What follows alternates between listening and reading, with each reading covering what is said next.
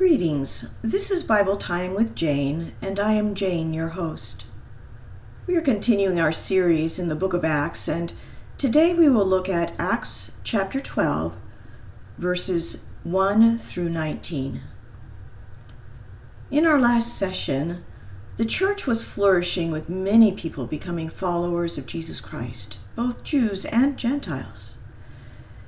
As chapter 11 ended, we learned of coming famines that will impact the entire world. Especially impacted by the lack of food throughout the land were the Christians in Jerusalem and Judea. Not only was there a lack of food, but because of their new faith in Jesus as Messiah and Savior, most were ostracized from family and friends. Therefore, the help that would normally have been available to them simply was not offered. This became a wonderful opportunity for the church to minister to one another, as well as to neighbors, family, and friends. They sent an offering to the Jerusalem church, and the men chosen for this ministry of grace were Barnabas and Paul. This action now establishes these two men as a ministry team within the church. In today's passage, we will see two other men who played a key role in the first century. Each one had a great impact on the church, but for many different reasons. Let's go ahead and read verses 1 through 4 of chapter 12. The Word of God reads this way. Now about that time, Herod the king stretched out his hand to harass some from the church. Then he killed James, the brother of John, with the sword. And because he saw that it pleased the Jews, he proceeded further to seize Peter also.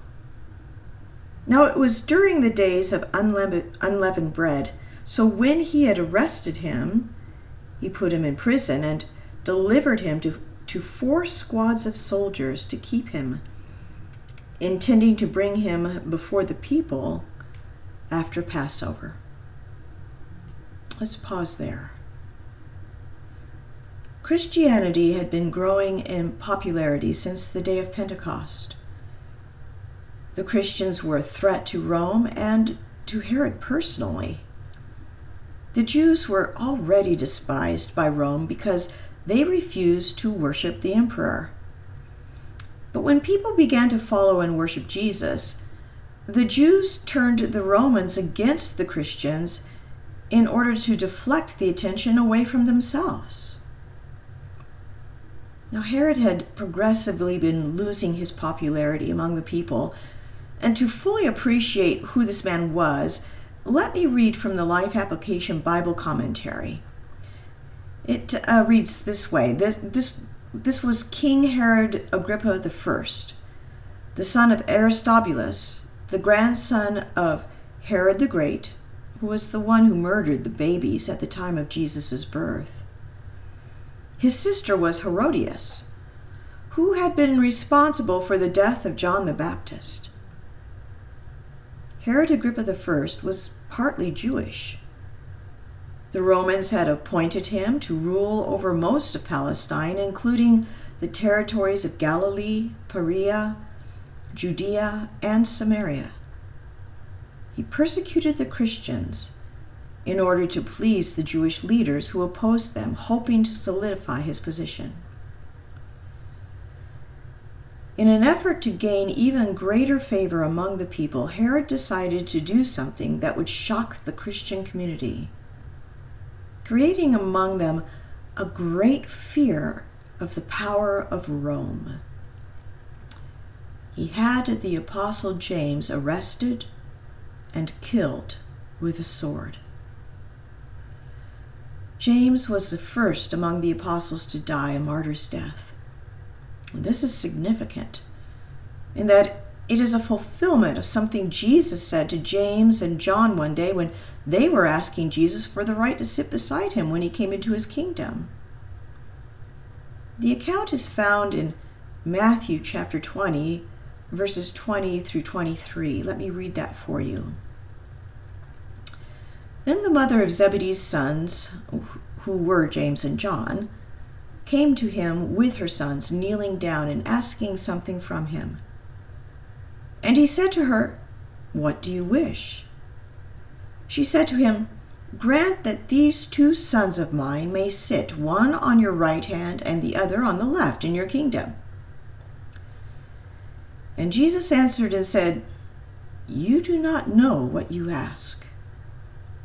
Are you able to drink the cup that I am about to drink, and to be baptized with the baptism that I am baptized with?" And they said to him, "We are able." So he said to them, "You will indeed drink my cup, and be baptized with the baptism that I am baptized with.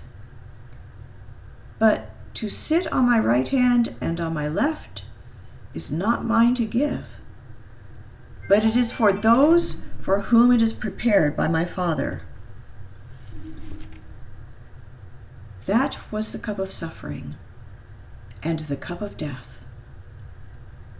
Jesus had warned both James and John, who had asked for the best seats in his kingdom, that they would drink his cup and share his baptism, that is, participate in his sufferings. James had just drunk from Christ's cup. John would be the last of the 12 who would drink from that cup. At the age of 90, he would be arrested and placed in a tub of boiling oil. Following that terrible suffering, he would be sent to the island of Patmos to do hard labor for several years. However, it was during this time that God gave him the vision of the revelation of Jesus Christ. And in obedience to the command of God, he wrote down everything he saw and heard. The last book of the Bible, the book of Revelation, is the final result of that work. After several years on Patmos, John would be released, and he would travel back to Ephesus, where he had earlier pastored a church. He spent his final years there, continuing to preach and teach about the life-changing message of Jesus Christ. Well, getting back to our passage. When Herod saw that the death of James pleased the Jews, he decided that he would grab another disciple and do the same. So he had Peter arrested. This is now the 3rd arrest that Peter had endured. To be assured that Peter wouldn't escape, there were 4 rotating squads of 4 men each to guard Peter. A soldier was chained to each of his wrists, and there were 2 guards at his door. Now remember, these men were trained soldiers, and therefore escape would have been impossible. These things took place during the days of unleavened bread, which is a week following Passover, and it was a religious observance for the entire nation. This was a time where, under Jewish law, neither trials nor sentencing were allowed to take place. So the plan was to keep Peter in prison, in chains, until the Feast of Unleavened Bread was concluded. And then they would do a mock trial and then execute him. However, things did not turn out the way Herod thought they would.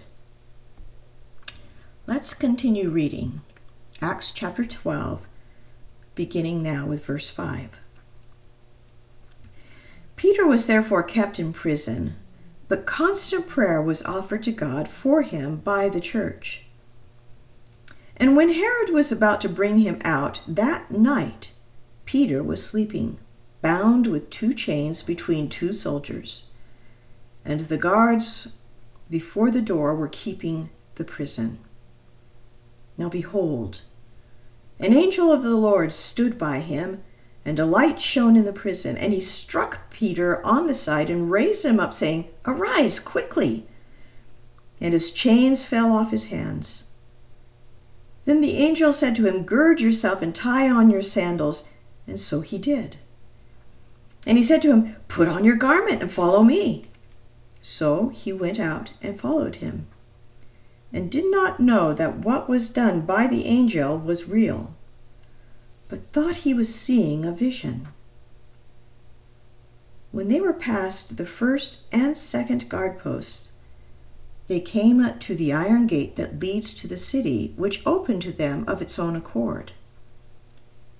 And they went out and went down one street, and immediately the angel departed from him. And when Peter had come to himself, he said, "Now I know for certain that the Lord has sent his angel and has delivered me from the hand of Herod and from all the expectation of the Jewish people." So, when he had considered this, he came to the house of Mary, the mother of John, whose surname was Mark, where many were gathered together praying. And as Peter knocked at the door of the gate, a girl named Rhoda came to answer. When she recognized Peter's voice, because of her gladness, she did not open the gate, but ran in and announced that Peter stood before the gate. But they said to her, "You are beside yourself." Yet she kept insisting that it was so. So they said, "It is his angel." Now Peter continued knocking, and when they opened the door and saw him, they were astonished. But motioning to them with his hand to keep silent, he declared to them how the Lord had brought him out of the prison. And he said, "Go, tell these things to James and to the brethren." And he departed and went to another place. Then, as soon as it was day, there was no small stir among the soldiers about what had become of Peter. But when Herod had searched for him and not found him, he examined the guards and commanded that they should be put to death.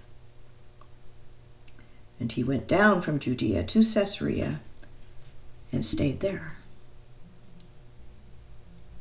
Peter was delivered out of prison by the power of God.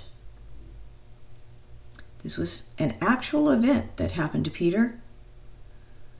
But I think it's understandable that at first he thought he was experiencing a vision, since it had not been very long since he had seen the vision of the sheep filled with unclean animals, which led to the ministry of the gospel to the Gentiles. But let's take a closer look at what took place that night. First, we read that the church was praying for Peter night and day, 24/7.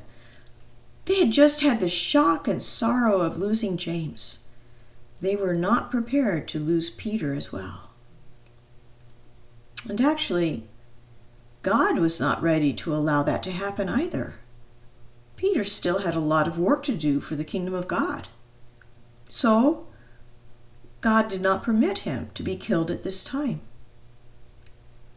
Many scholars have asked the following question at this point: why did God allow James to be martyred, but delivered Peter out of prison?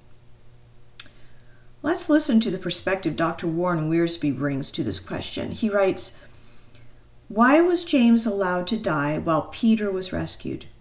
After all, both were dedicated servants of God, needed by the church.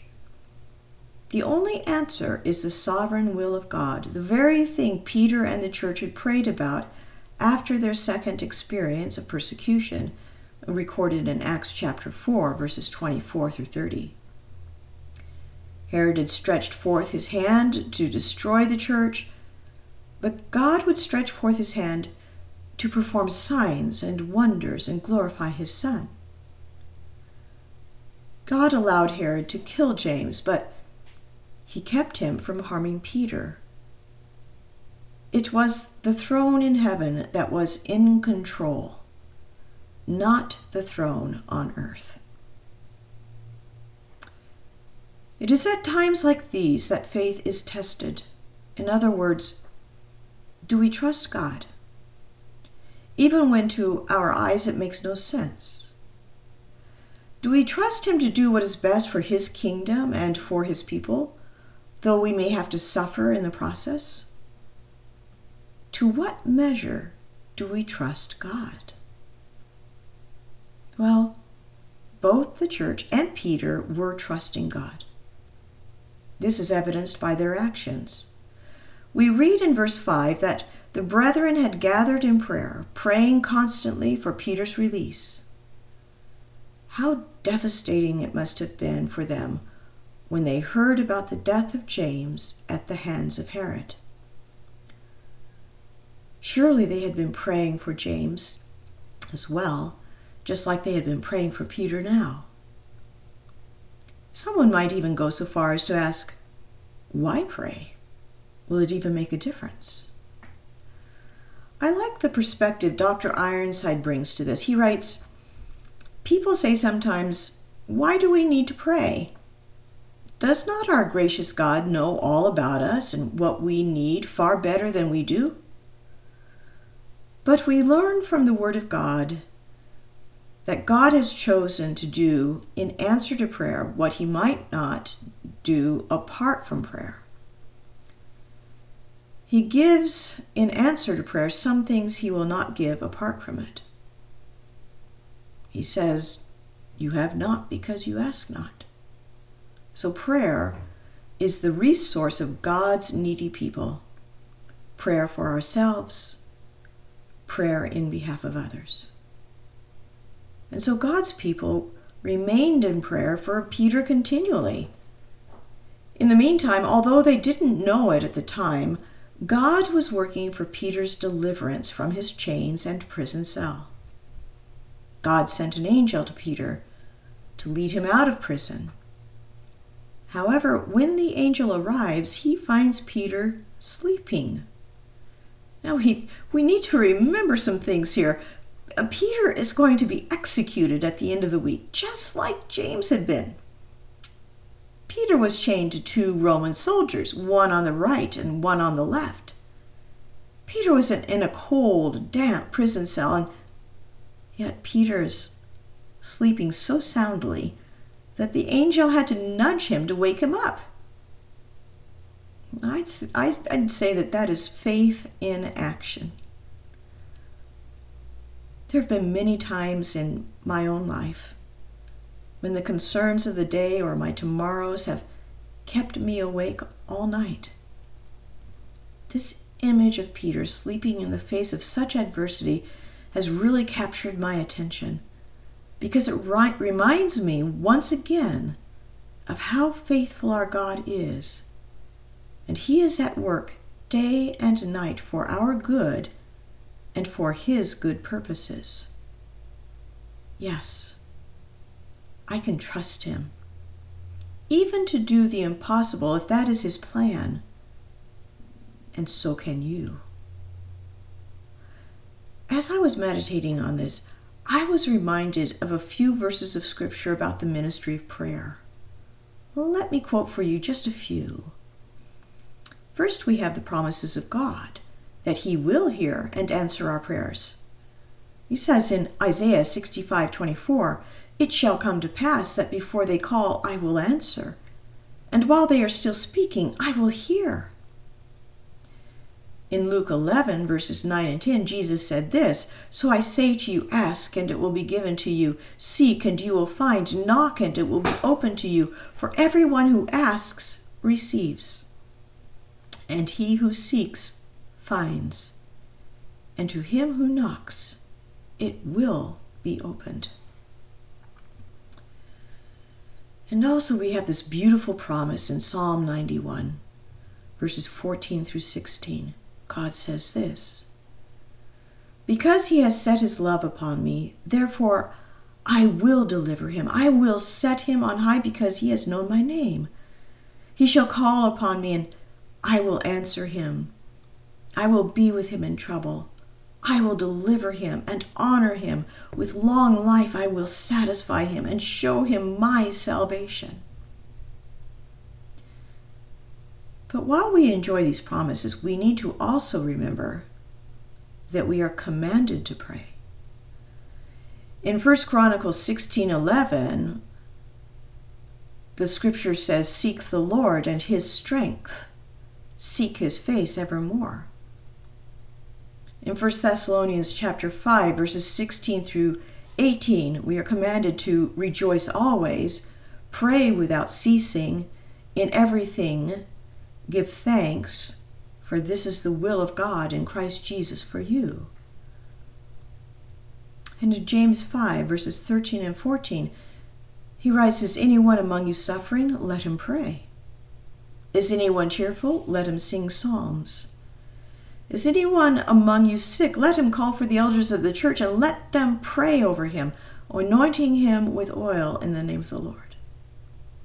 So, while the church is praying, Peter is being delivered. Peter's chains fell off his wrists. He put on his shoes and his cloak, and Peter and the angel walked out of his dungeon, through the first gate, out of the next gate, walking right past the Roman soldiers that stood guard at their various posts in the prison. Peter and the angel walked down the street without being hindered in any way. Then suddenly the angel was gone. It was at this moment that Peter suddenly realized that this was not a vision, but rather it was a reality, and he needed to get to a place of safety soon. I want to take the time to share with you an important observation that Dr. Ironside makes regarding this event. He writes, "Now mark this. If Peter had passed through that iron gate the following day in his chains, he would have gone out under the Roman guard to the place of execution to die. That is what Herod intended. But Peter, obeying the word of God, having received the message of the angel, walked through the wards until he came to the iron gate. He might have said, 'I have no power to open that portal,' but in a moment it gave way. It opened of its own accord. And Peter went through not to die, but to live, and to spend many years in service for the Lord Jesus Christ." And so it is today. If you and I had passed through the iron gate of death in our sins, we would have gone out into everlasting judgment. But, thank God, Christ has died for us, and therefore his death becomes our death.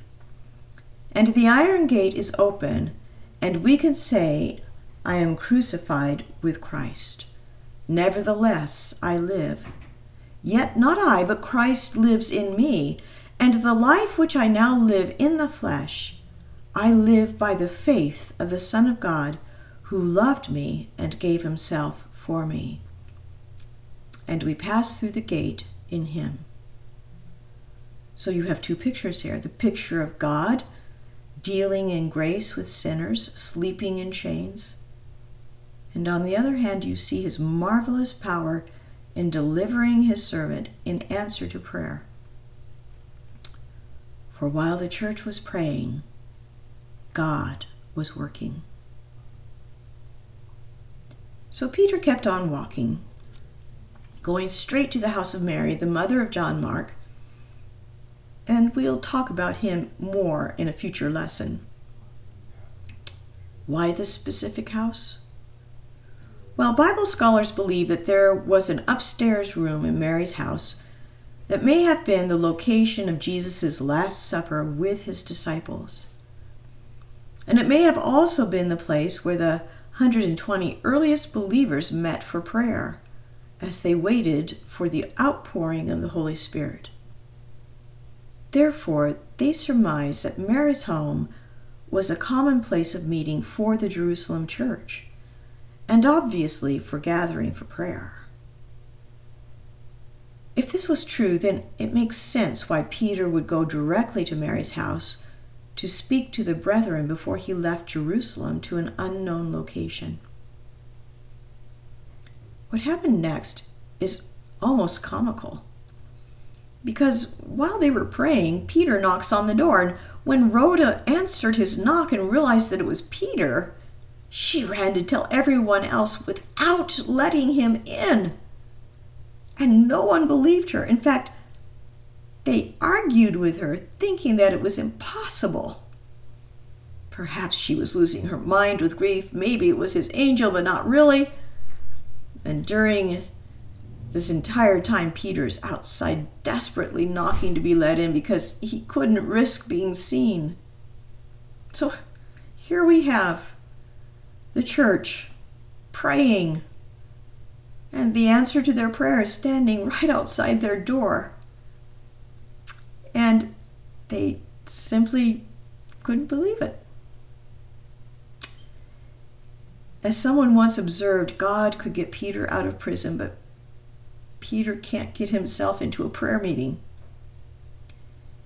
You know, I found that to be true in my own life. Haven't you? Been praying and praying for something, and then one day God answers that prayer, and you just sit back, you're just amazed. God answered the prayer. Look at how God answered that prayer. And sometimes we are just, yes, God answers prayer. And God answers the prayer of his people whom he loves so much. Why are we surprised when he keeps his word? So finally, they do let Peter in. And he quietly told them all that had happened. Then he asked them to share his story with James and the rest of the brethren. The James mentioned here is the half-brother of Jesus who became a believer in Jesus Christ as God and Savior after Jesus' resurrection. We know that Jesus appeared to James personally from the passage in 1 Corinthians 15. Here the Apostle Paul explains the sequence of appearances to the brethren. Let me read that portion to you, beginning with verse 1. Moreover, brethren, I declare to you the gospel which I preached to you, which also you received, and in which you stand, by which also you are saved, if you hold fast that word which I preached to you, unless you believed in vain.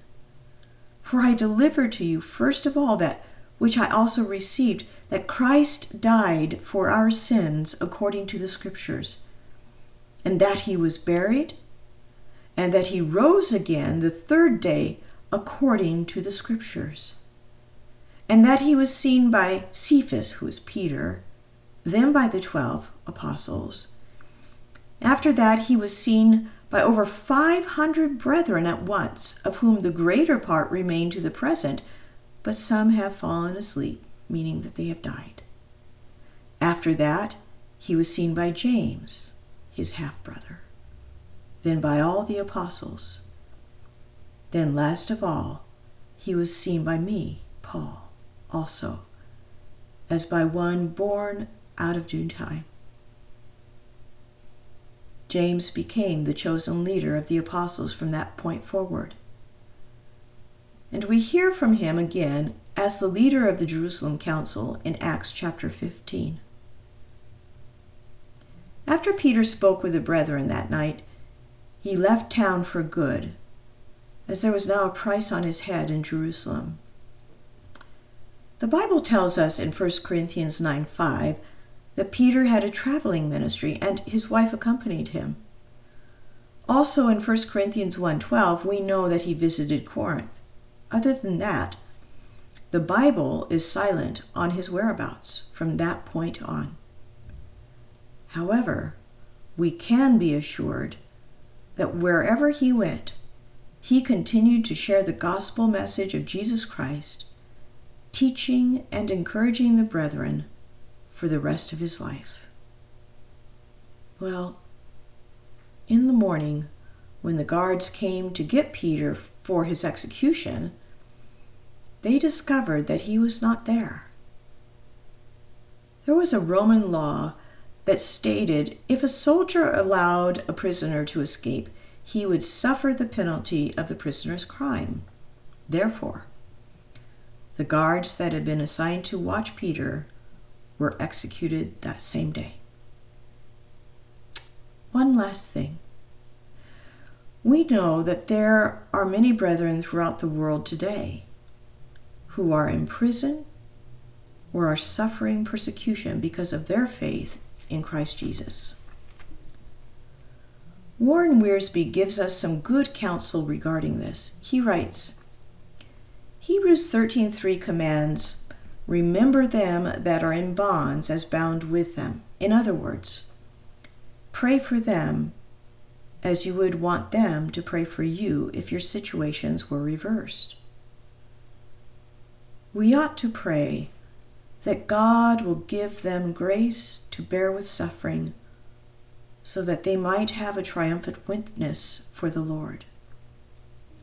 We should ask the Spirit to minister the word to them and bring it to their remembrance. It is right to ask God to protect His own and to give them wisdom as they must day after day deal with a difficult enemy. We must ask God that if it is His will, they be delivered from their bondage and suffering and reunited with their loved ones. I consider this to be sound counsel. And I would encourage all of us, including myself, to remember to pray often for our persecuted brethren. And let's do so right now. Heavenly Father, we do lift up our brethren who today are suffering for the name of Jesus Christ and for the cause of Christ.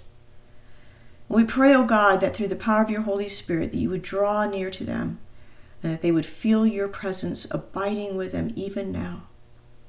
Pray, O God, that you would strengthen them with your word, that you would place your words upon their tongue when it is the right moment for them to bring that testimony of Jesus. Pray, O God, that you would guard their hearts and mind in Christ Jesus. And we would ask, O God, that if it is your will, that you would grant to them deliverance and restore them back to their family and to the church so that they might continue with their ministry for the sake of Christ.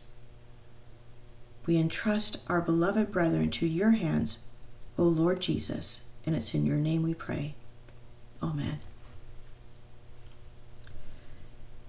If you are finding these messages helpful and encouraging, or if you have a question that you would like to ask, please feel free to email me. That email address is bibletimewithjane@gmail.com. It's all just one word, bibletimewithjane@gmail.com. Well, until next time, my friend, may God continue to bless you and strengthen you day by day. Remember his promise. I am with you always, even to the very end of the age.